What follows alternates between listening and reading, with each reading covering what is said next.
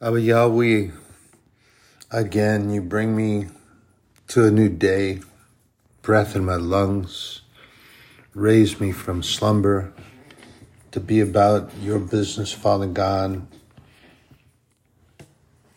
to share your truth, your knowledge, and your wisdom to any who would have an ear to hear the words, but listen to the truth and seek your face, seek your truth, knowledge, and wisdom in your word, Father God. Abba Yahweh, Amen. Yeshua, Amen. Parakletos, Amen. So we all know that I talk about things that are coming and looking around and seeing all this stuff. And again, I know that there are those out there that are, even amongst the body of the church, are the doom and gloomers and naysayers. But hear me when I speak this, that when I talk about things that are coming in this day, when you look around, it's truth, and it's an objective truth. It's not a subjective truth. So your truth is different than my truth, or what I see is a perception of paying attention to what's going on. And there are those that are going to try to bend it, and they are trotting with blinders. That's okay. Just be very careful. I pray for you daily. And these things I know are coming because they're prophesied in the Word by John. Was given these visions by Jesus when he was visited on the island of Patmos to give heed. And these things are not as those that would say, oh, it's so doom and gloom and so dark. No, it's to give you warning, heedance, to pay attention to what's coming and what's going. And isn't it better that the Holy Spirit give us these things so that we know ahead of time, and that you know that there's a detour coming in the road, that it isn't just this straight walk and there are bends and things that are going to happen? I like the idea, and especially after spending as many years as I did driving the 18-wheelers and going coast to coast and border to border, I like the idea of knowing the road and sometimes not knowing it until you get to it. But this is what we have to do, brothers and sisters. You have to follow the path, the road atlas for many of us, and I keep it sitting on my desk, and I utilize the Bible. I've shared with you, I like turning the pages. I use both directions, but I like to turn the pages. I like to touch them. It gives me a closer sense. Electronic, it's a good tool. It's an okay tool, but the reality, and I've shared with you too, when things have come to a point where it's really kind of hard and difficult, I put my face right into the Bible until I can go no more, right to the spine. And then I just close the Bible. I just close it. And then what I see is God standing in front of me and holding my face in his hands and looking me in the eye, much like my earthly mother and father used to do, and telling me it's going to be okay. I love you. I've got you. I've got you. God always is there. And this is why I like the paper Bible. Just my preference. As there are things that many choose to declare as a preference. Well, and that's okay, but you have to be cautious sometimes when you do that. I have a family member right now, and I pray firmly because it seems, I don't know, quite a distance away, but it seems to be, I have to pray about it, and I'm sharing this because I'm hoping that some of you will pray for her, pray about it, and also pay attention so that you're not doing the same. You have to be very careful about individuals out there that are claiming to be one thing. And when you follow and claiming that the individual is doing so much right than many Christians, and that's true, except that there are those that are label heads and self-proclaimed Christians that they call themselves that, but they're really not. And it's more of a game of physicality with them, that they can be seen, but a lot of times they're not very good at it. And that there are individuals that do really good things, but you also have to be very careful. And so when you start to worship that person over God, and you start to believe in that person over God, and you're not talking to God, you're not praying to God, you're not following God's edicts or his tenets, and your claim for this person, you're falling prey to the devil. And that is the truth. So be cautious in that. And there are individuals that are very much like that. But if you listen to them talk personally and privately, and they're not making a production or they're not making a show about something, you'll find that it's a very dangerous place. Very dark place, very dangerous. So just be careful, because there are individuals that claim that thing. And what I've tried to express to you and get you to understand is that John writes about this, and he tells us that we are to try the Spirit in all things. And if the Spirit of God does not tell you that it's okay, then you know that that is not a place that you want to be. That is not a person you want to be around. It's not something that you want to follow.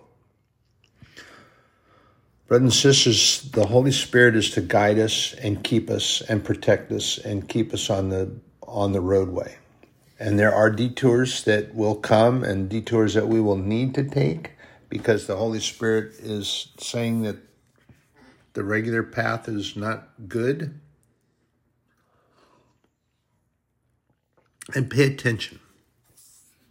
And I like the song, contemporary young artist. You have to have faith that the detour is the road.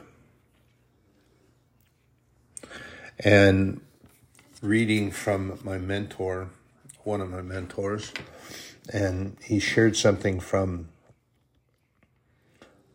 a writer that he enjoys, he shares with.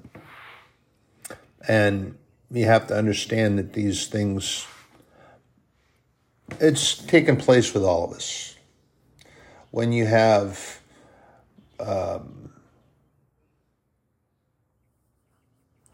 things that will grow to become better over a period of time, you didn't quite understand what was happening at the first, and the Holy Spirit takes us into things like this.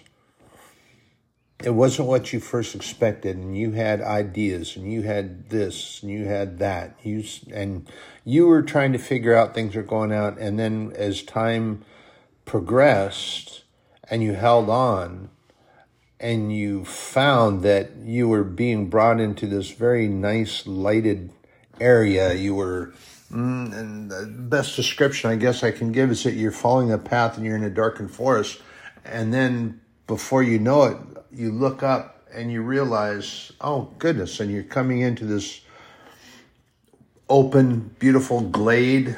It's bright, it's sunny, it's cheery, it's beautiful. The flowers are in there, and the trees along the edge are in bloom. And it's not so dark. You have to have faith that the Holy Spirit knows. Faith in believing that God knows. God goes before all things.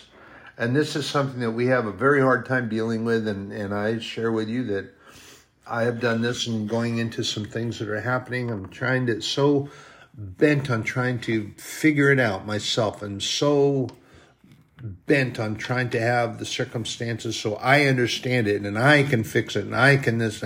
It doesn't work. It really, really doesn't work. I've shared with you and already trying to figure out this circumstances or portion of the circumstance that I was in here now. God brought me up here, but then I got stupid.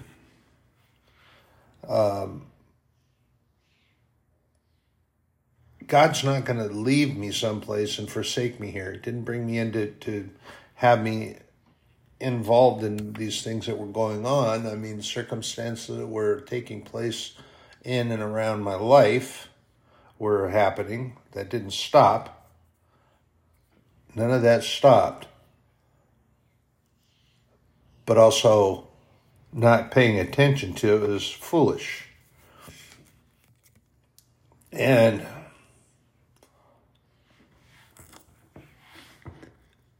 praying about it, you can't hold on at the same time you're praying. You have to let go.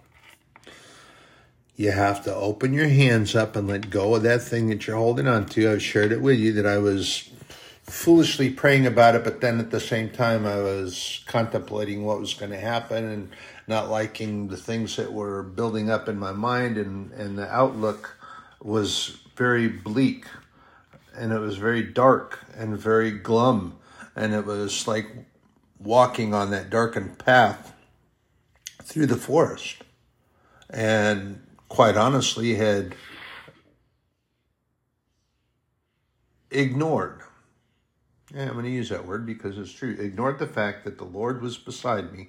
The Lord was still guiding me. And the Lord had not walked away and left me there. That's forsaking. He didn't bring me into the midst of something and then go to walk away. But I was holding on to all that darkness and all that bleak white noise interference that was being poured in, and I was listening to it. And trying to mathematically figure out, calculate, and this and that and the other thing.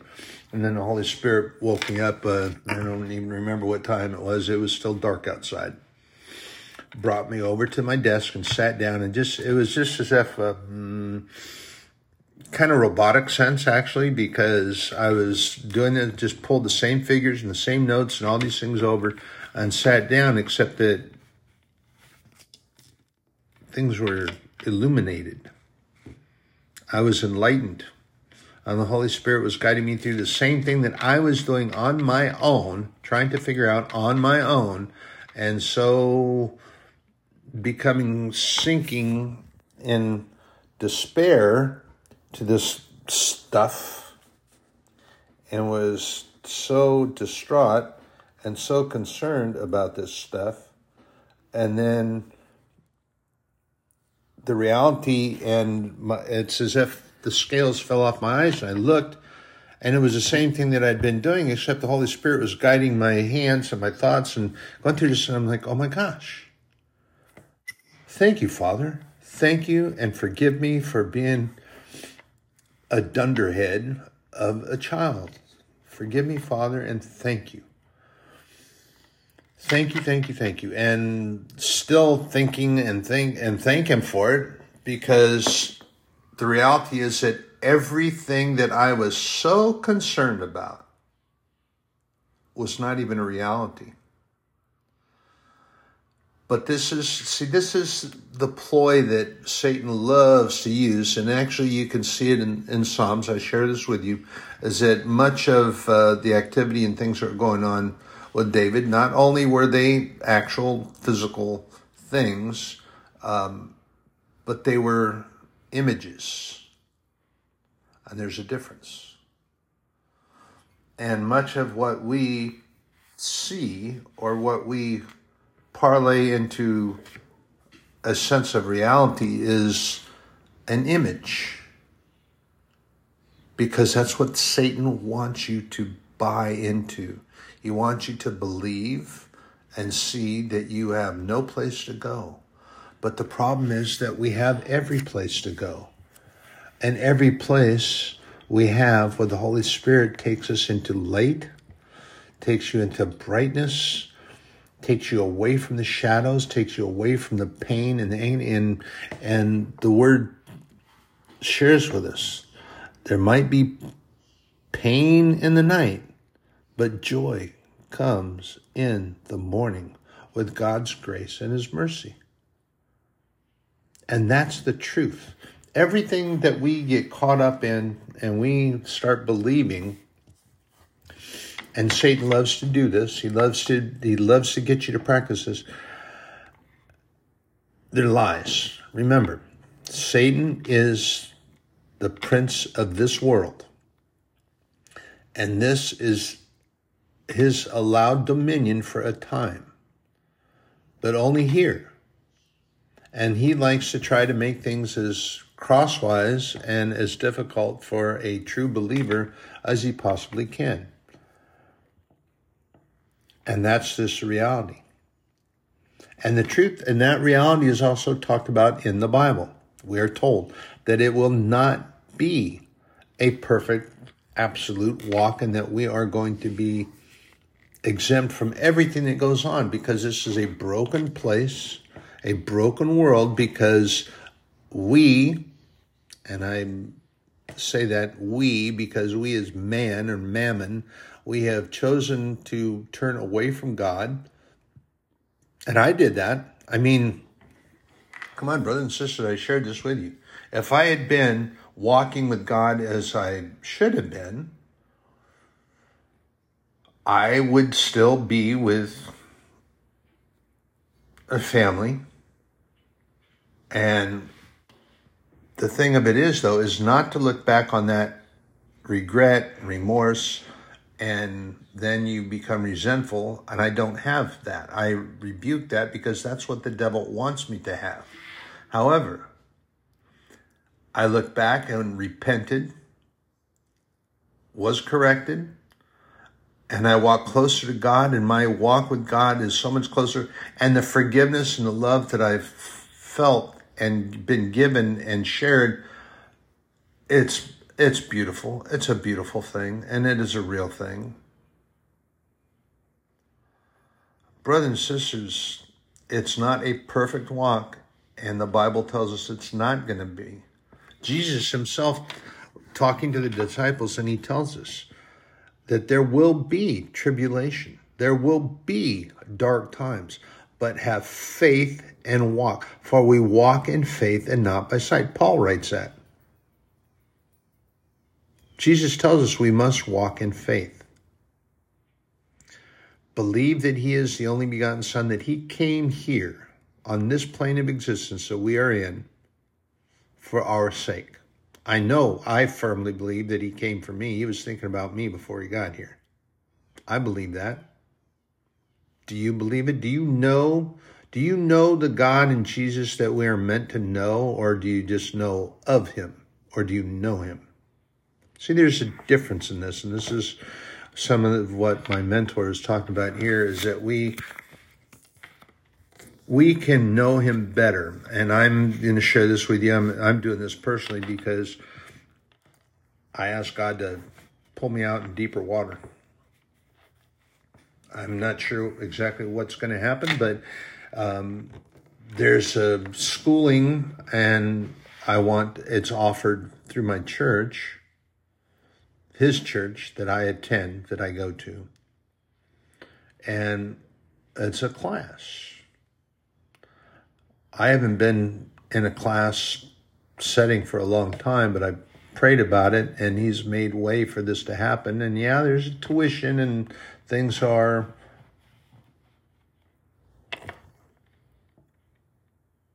with everything that's going on around. But the thing of it is that I prayed to God that if this is something he would like me to do, and I want to be out in deep water, I don't want to flounder around on the beach. I don't like that. I like to swim. So he'll make it happen. Already did. And then there's a little mission trip. So this is going to be sort of a new thing. I don't know. And it doesn't matter. Why doesn't it matter? Because I don't need to know, because I have faith in God. And I know that the Holy Spirit will guide my steps. So I don't need to know all the ins, outs, and particulars of what's going on. I don't need to. I signed a blank contract with my Lord, my God, my Heavenly Father, the maker of all things made, and that's okay. I don't need to have the chapter and verse of the contract and be told the therefores and thuses and the party, the first part of the party, the second part agrees to the party, the first part with that party and this party and that party and yippee-ki-yay. I don't need that. That's something that man and mammon has decided that they need to have in order to make it. And then they look for ways to break it. They look for clauses that are giving them an opportunity and out. Giving them an out. And they do that constantly. You see it all the time. Why are you making a contract or an agreement with somebody if you're just looking for a way to break it? And I don't want any way, shape, or form or idea that goes. I sign that contract and I'm going to do what God, my Heavenly Father, has me to do. I am about my Father's business because that's what I'm supposed to be doing. I am sharing His truth and His knowledge and His wisdom, and that's it, period. And as I've shared with you the last few times already, and it still continues, it's not changing out there. And when I say out there, the difference is that walk as opposed to the walk that I have signed agreement to be in. And that's about my Father's business and not about the business of the world. Lies and deceptions, and this truth is different from your truth. So here, and then we have this little gray area, and it's okay to walk in that, because it's not exactly not being a Christian. It's not exactly being holy in the world. But you go here, and it's okay because every once in a while you tell a little white lie, and that's okay. No, it's not okay. Because the Bible says that a lie is an abomination to God, and he or she who speaks the truth is a glory to God. Period. Exclamation point. ... Semicolon. However you want to grammatically impact. It doesn't matter. Truth is truth and a lie is a lie. Period. There is no bending. There is no dark. There is no such thing as a little white lie. A little white lie is still a lie. I've tried to give you an illustrative difference, an analogy, metaphorically speaking, going several different ways. So you have a man married to a woman as it's supposed to be, or a woman married to a man as it's supposed to be, and they both tell a little white lie to save their spouses or their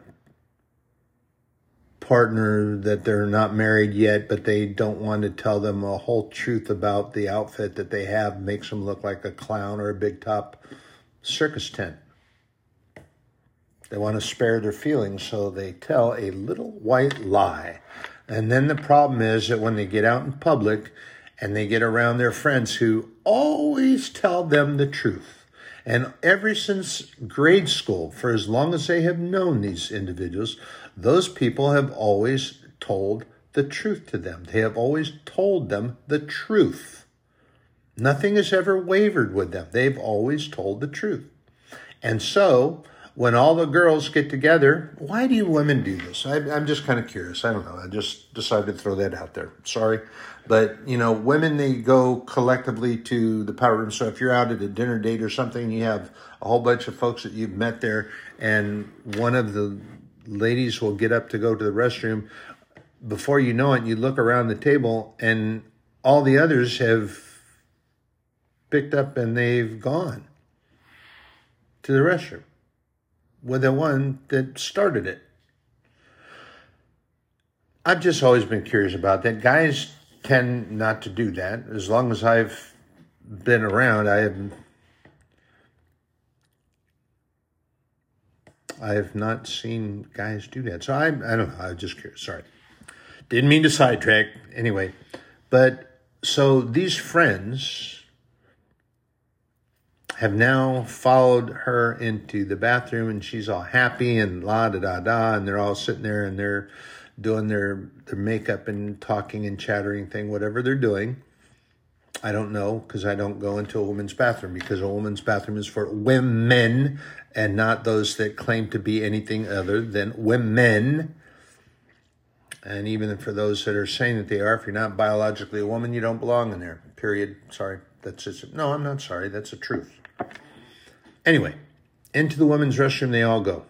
And they're talking, chattering, and all of a sudden, and she's happy. And then she says, so, you like this? And, starts kind of doing a little fashion turn because it's new. And that dinner date is the first time she's ever worn it. But now you have 5 women standing opposing her. They're all facing her. And they're kind of looking at each other and looking at her, and then they decide that one of them is going to be the spokesperson for all of them because they don't want her to pull the sink off the wall and throw it at them. She can just throw it at her. So the spokesperson says, you know that we love you, but that dress makes you look like a circus big top tent. It's not flattering.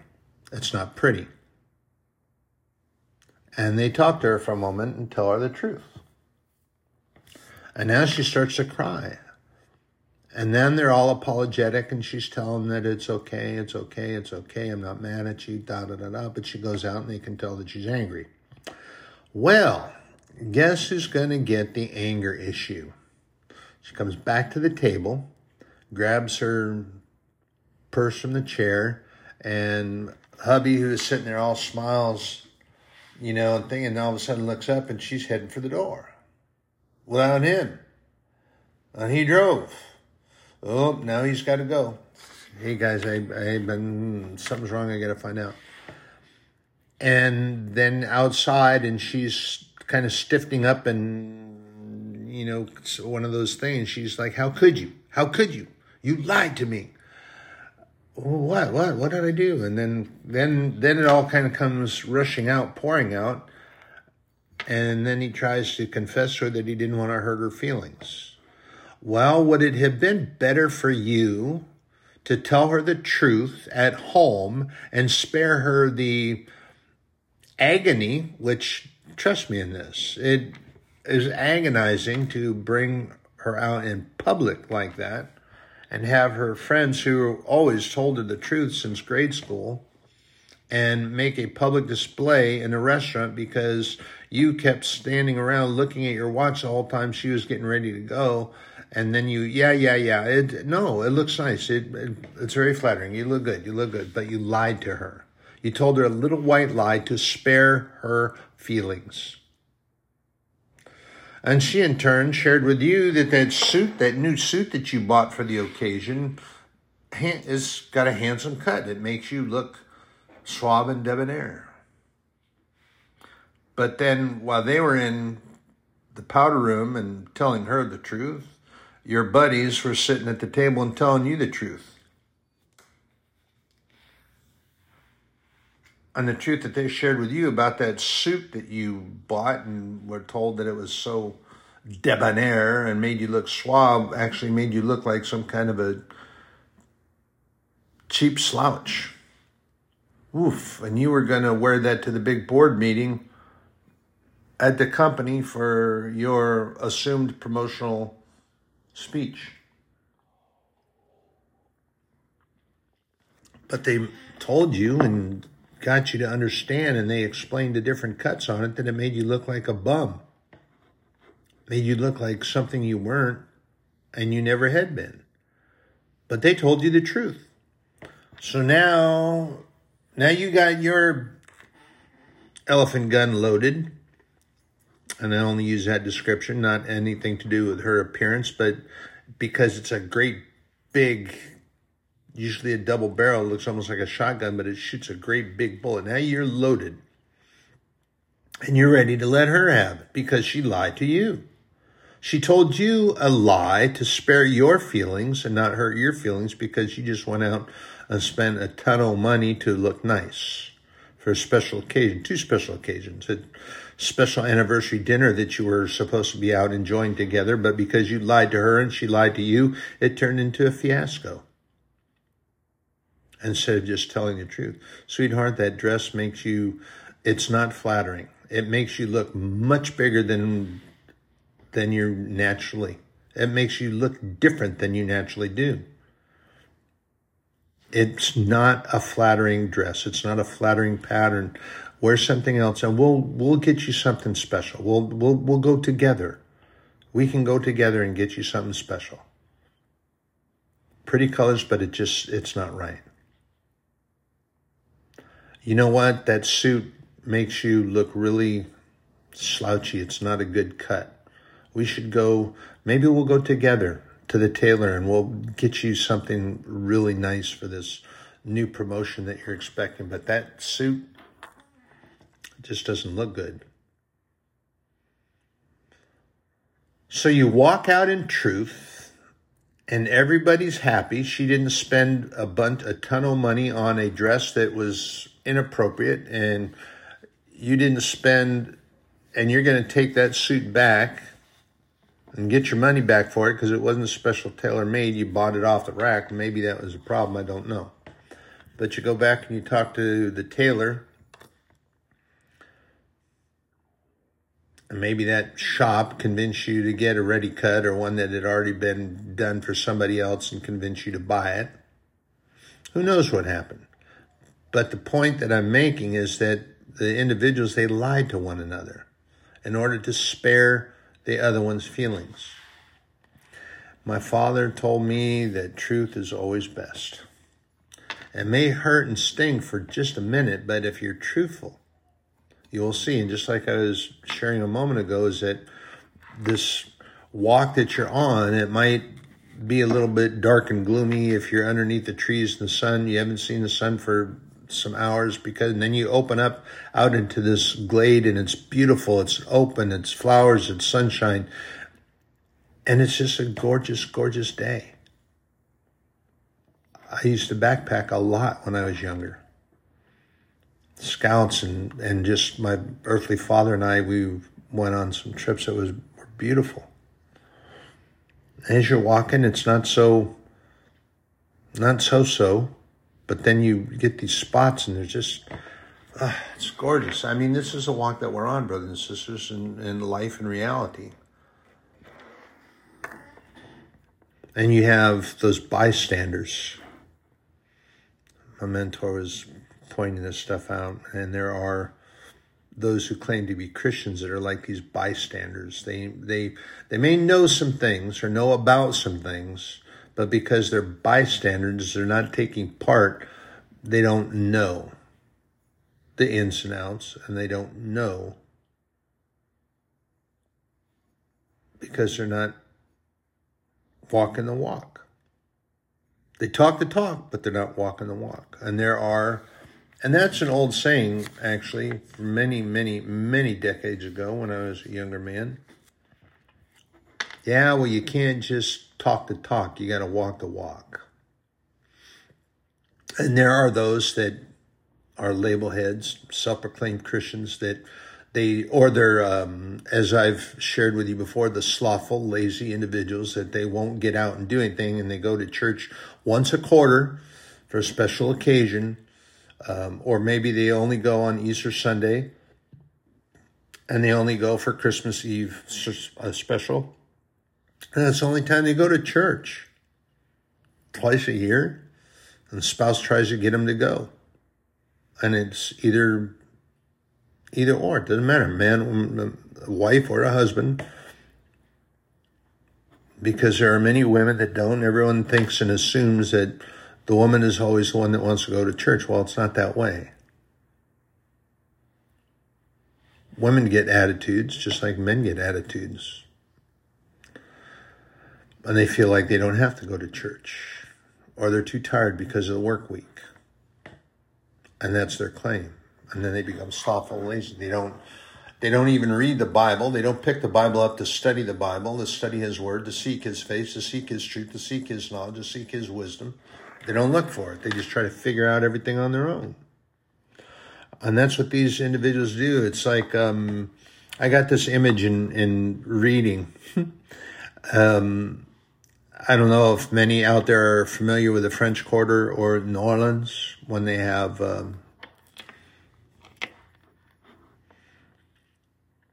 you've heard of Mardi Gras. And there's areas, and down in the French Quarter, I like the French Quarter. It's a beautiful place. But almost everywhere in there, there's balconies that line, and there's a lot of bed and breakfast. There's a lot of hotels and down along many of the streets, and the upper level are balconies all the way down the length of the building, and they will run down almost the entire street. And a lot of times there's individuals that will be sitting along there and they're just watching the parade go by.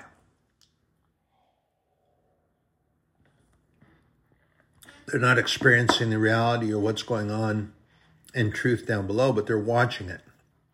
They have knowledge of it. They're aware, but they don't know really about it. They just heard about Mardi Gras. And now they go up and they think they know Mardi Gras because they go and they sit up there on the balcony. They were not down. They haven't taken place, and they just heard about it. Now they know of it, but they don't know it. And there are many Christians that are actually doing that very same thing in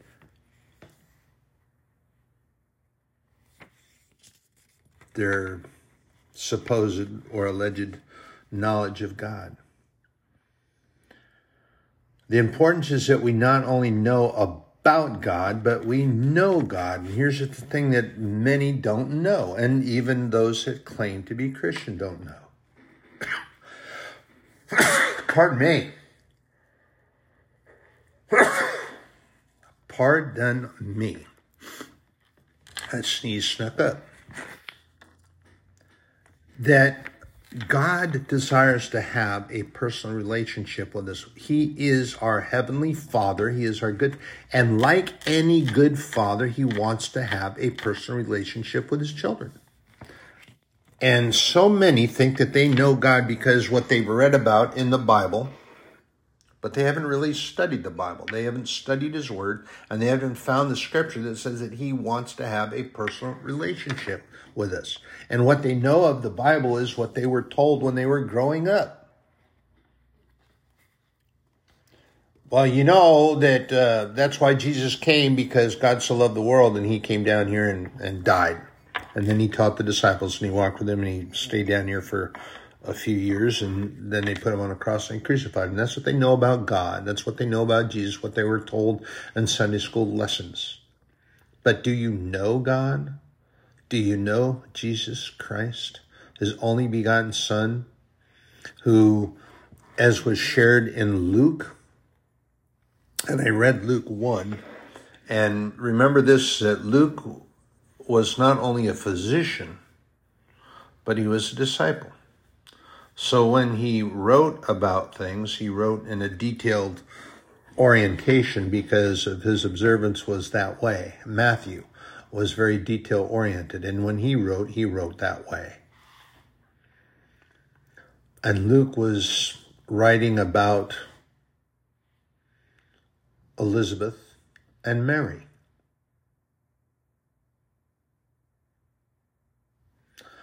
And I'm going to flip it back over here to Luke 1, actually, is where we find this revelation sharing.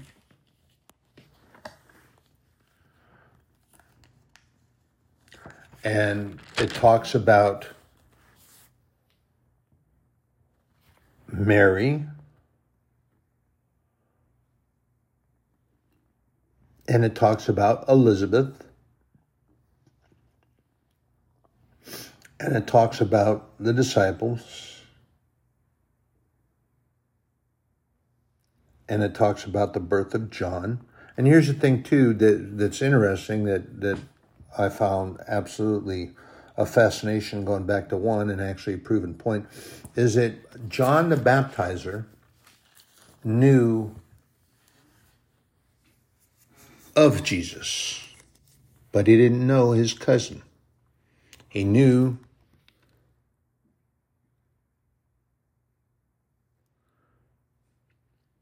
of Jesus, and he knew what Jesus was about. But until John the Baptizer saw the Holy Spirit descending on him, until that time, he didn't know Jesus. He knew of Jesus, and he knew about Jesus, and he knew what he had been told.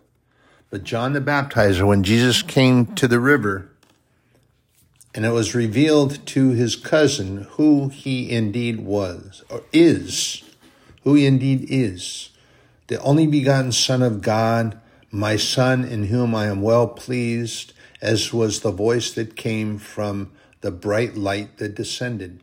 And the Holy Spirit came and descended. Then John's revelation, and he knew Jesus. And then he was more emphatic about spreading the word and the truth. And of course, we know the rest of the story about John was, of course, John.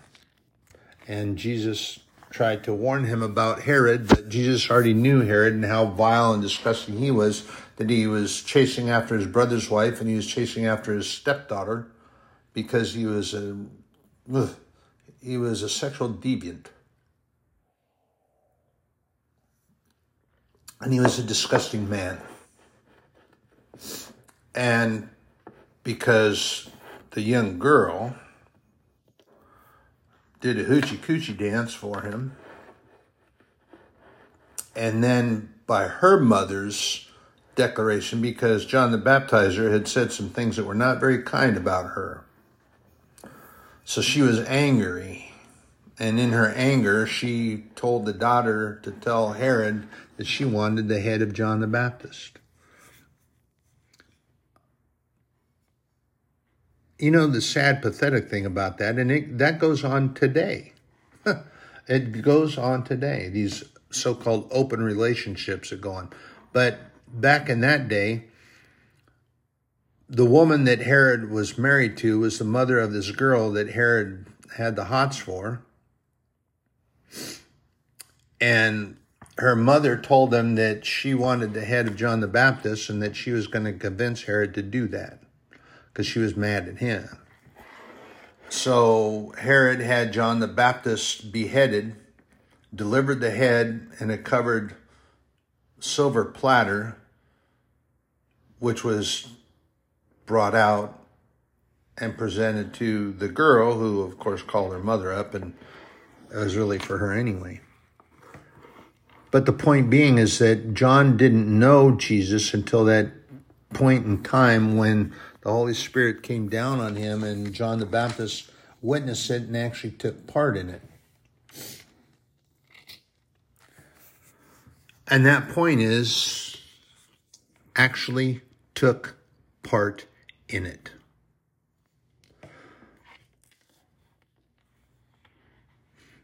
So if we want to know about God, we need to seek God.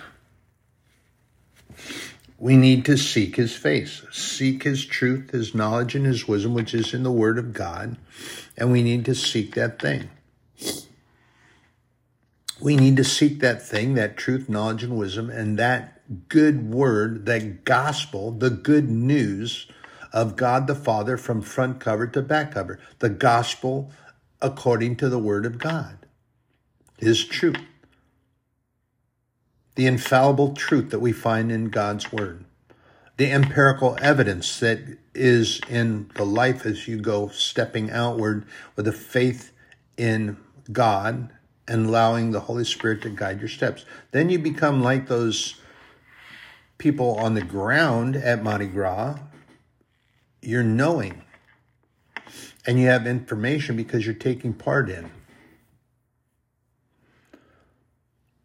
I know the empirical evidence that I see in my life that I've walked with God, and I look back and I see these times that God has indeed carried me, like the footprints in the sand lithograph. I've stared that up many times with you. When you look back and you see one set of footprints and then you whine and cry to God and say, hey, where'd you go?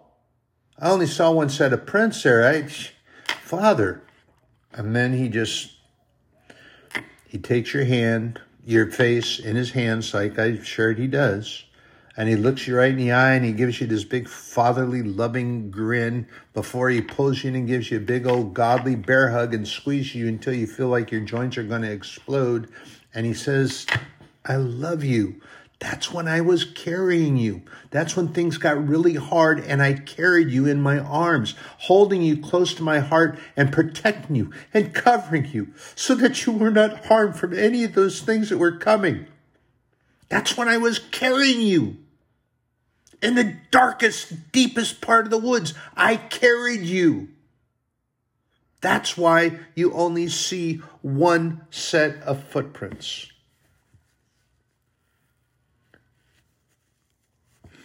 And that, my brothers and sisters, I know is a fact. And you will not be able to argue that away from me because I won't let it go. The empirical evidence is too evident. What's that mean, empirical evidence? That means evidence that cannot be disproved, and there is no way that you can argue it away because I have seen the evidence. I have seen the Lord. I have walked with the Lord, and he has shown me things that has allowed me to talk about. He has allowed me to share. He has allowed me to go through and am with him.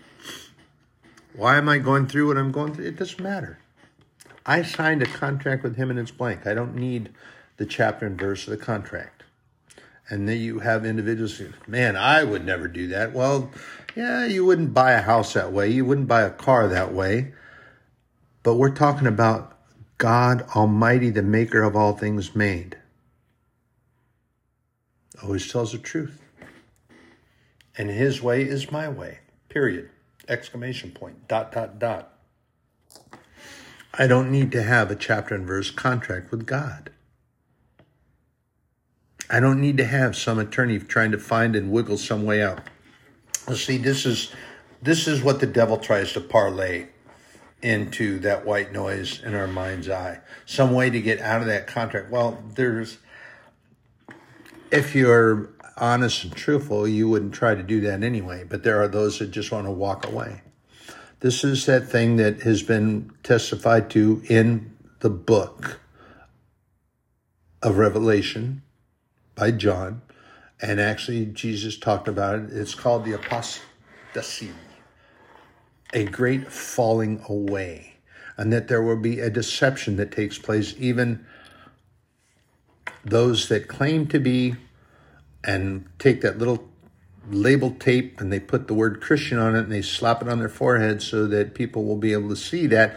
But rather than displaying the truth, they display that little label. And they do that because the reality of it is that their actions and things that they portray are not evident of being a Christian. So they put that label on. It's just like,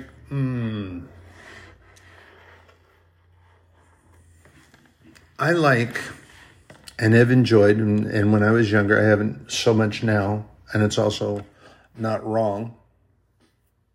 So don't go trying to sit back in a corner and point your finger and, but wine and really good wines, and they have a label on them, and that label is so you can read and see, because the bottles are all very similar when you have them on a shelf. And the labels are there so that if you have a collector or you have someone who enjoys wine and has studied and read and is knowledgeable of different vintners, and they will know and learn about the wine.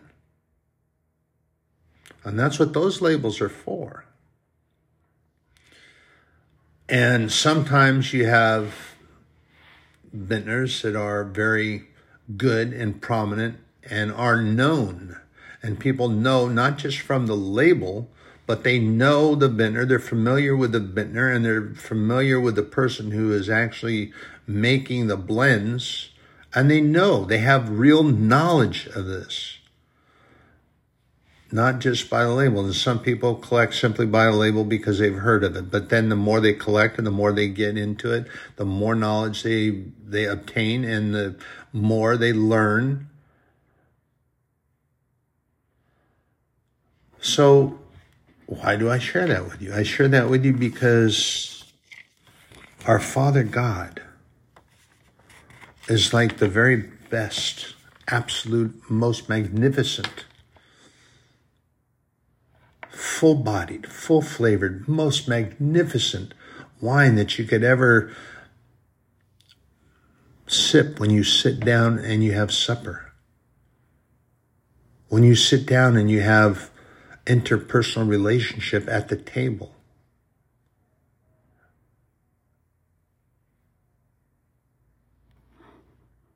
Brothers and sisters, you're not going to have any real knowledge unless you take part. Unless you get into the Word and you study the Word. You seek the truth, you seek His knowledge, and you seek His wisdom, which is available. But not just reading about the attributes that God shares and all those things. He isn't good because that's the right thing to do. He's good because He is our good Father.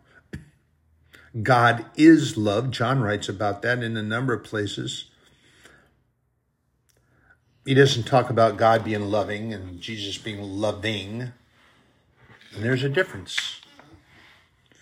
It says that God is love and Jesus is love. And that love that we have that is within us comes from our Father. And that we are to walk that. We are to talk that.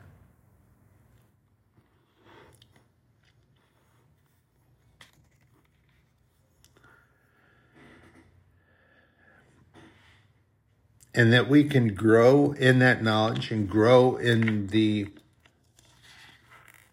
attributes of God. There's a possible growth there.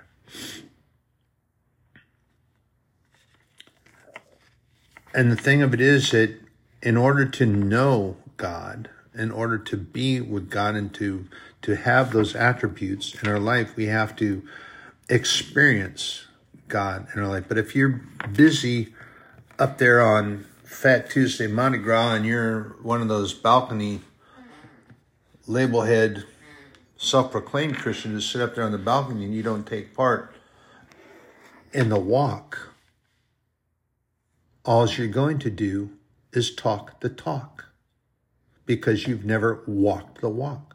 You have no idea. You have no real knowledge. And then when you get into a position and somebody asks you a question, a specific question, and you sit there and you mumble and stutter because you don't know how to get the answer. You don't know how to shoot a bullet prayer to the Holy Spirit through the Holy Spirit and ask for guidance and bring you a word. You can't do that. You can't speak a prophetic word over anybody because you don't know how to do that. And you can't speak the truth, so you make something up to make yourself not look so foolish. And that isn't even any good because that's contrary to the tenets of God. A lie is a lie, period. Even the little white lie to spare feelings or to spare your failing to be able to talk the truth, to speak the truth, to speak with knowledge and speak with wisdom.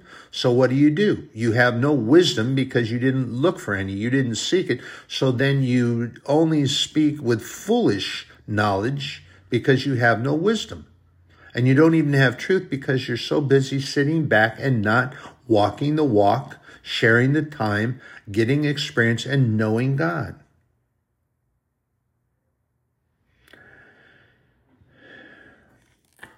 And here's the thing that we really, really have to know and understand, is that we are ambassadors for our kingdom, And our kingdom is a kingdom of heaven. We are ambassadors to share that truth and knowledge of heaven so that everyone will have an opportunity to repent and take part in that kingdom. And a good ambassador knows about their home. Any good ambassador that is out there wandering around knows truth about their home. They are, let's use the word recruiting for people that would like to move to where they want to be, move to their country because of things that are there. And your ambassador is going to share those things because they have knowledge of them.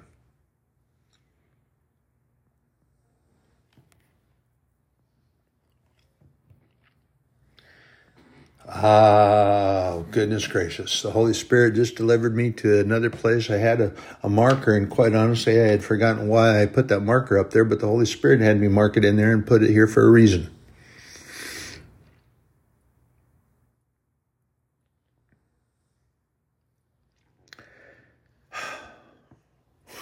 Wow. Thank you, Father. Luke 7.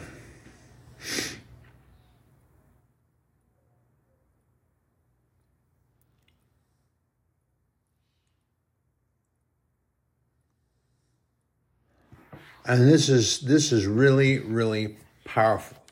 And powerful because Jesus expressed the power in it.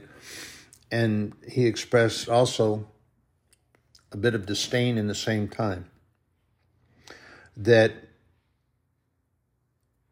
in Luke chapter 7, we're talking, and people might be familiar with the story, have heard about it. But there was a centurion that came to Jesus, because he knew that if Jesus just spoke the word. But he was afraid for Jesus to come with him because he was a man of authority, as Jesus was under authority, and he understood Jesus' authority. He understood Jesus better than many of the disciples knew Jesus from observation. But he believed that Jesus could heal his servant's child. And he believed that to be done, and that Jesus could do it. And the centurion told Jesus in Luke 7:8, "For I also am a man set under authority, having under me soldiers, and I say unto one, go, and he goeth, and go to another, come, and he cometh. And to my servant, do this, and he doeth it." When Jesus heard these things, he marveled at him and turned him about and said unto the people that followed him, "I say unto you, I have not found so great faith, no, not in Israel." So told the nation and the people that were there that this centurion, who is a Roman centurion, over 100 men, that's what the word centurion means, century, 100. And a centurion in the Roman army, plus or minus a few scattered soldiers, was over 100 men. And he did have authority. And he came to Jesus knowing that Jesus would be able to heal this servant. The servant, as I shared with you before, is different than what everyone has their idea. Back in those days, those individuals actually lived with the person. They were not in chains, and they didn't get locked up at night. They had a house. They had an allowance. They were paid. It was basically like an employee, more of an employee, but then they called them that because they were under the authority of that person. But Jesus declared that because this person came to know Jesus. And then here we have in Luke 7:30, "But the Pharisees and lawyers rejected the counsel of God against themselves, being not baptized in him." What does that mean? That means that they believed what they decided they knew, and they didn't know for a fact, just what they decided they knew. "But wisdom is justified of all of her children." What does that mean? That means if you have true wisdom, you will be able to display it, and people will know it. Brothers and sisters, you are in my prayers daily, going out and coming in.